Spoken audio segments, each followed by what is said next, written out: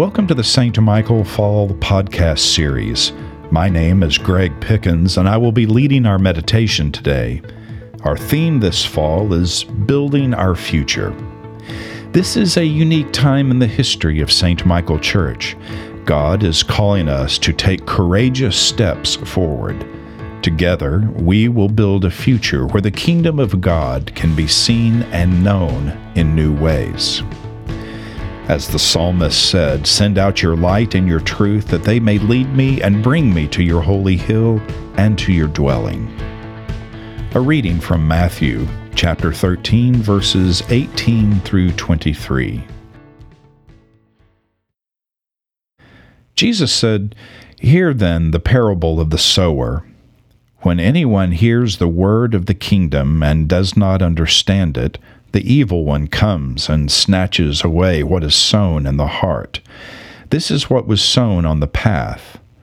As for what was sown on rocky ground, this is the one who hears the word and immediately receives it with joy.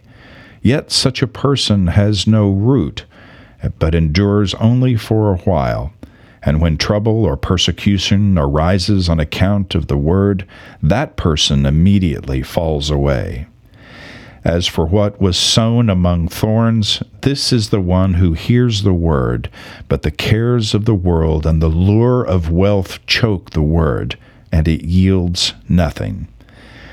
But as for what was sown on good soil, this is the one who hears the word and understands it, who indeed bears fruit and yields in one case 100-fold, in another 60, and in another 30.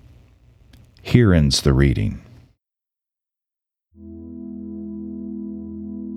In today's gospel, we find a powerful message for our spiritual walk with the Lord, a message grounded in peace and love found only in Christ our Lord.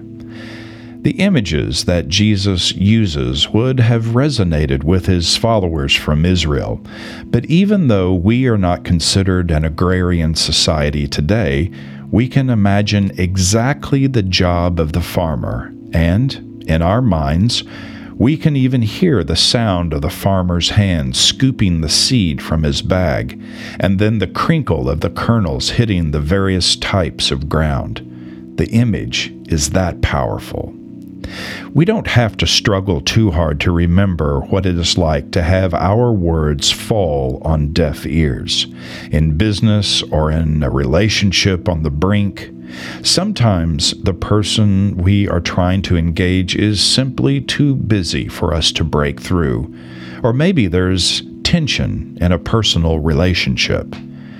These are instances when our words don't connect with those we care about, and it hurts.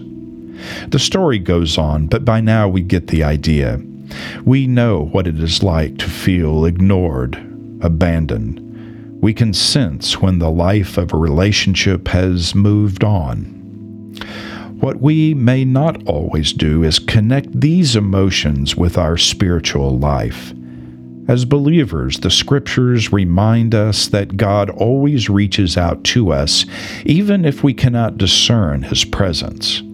It seems easy to spend time with God when things are going our way, but life isn't always like that, and a strong faith isn't built necessarily in easy times.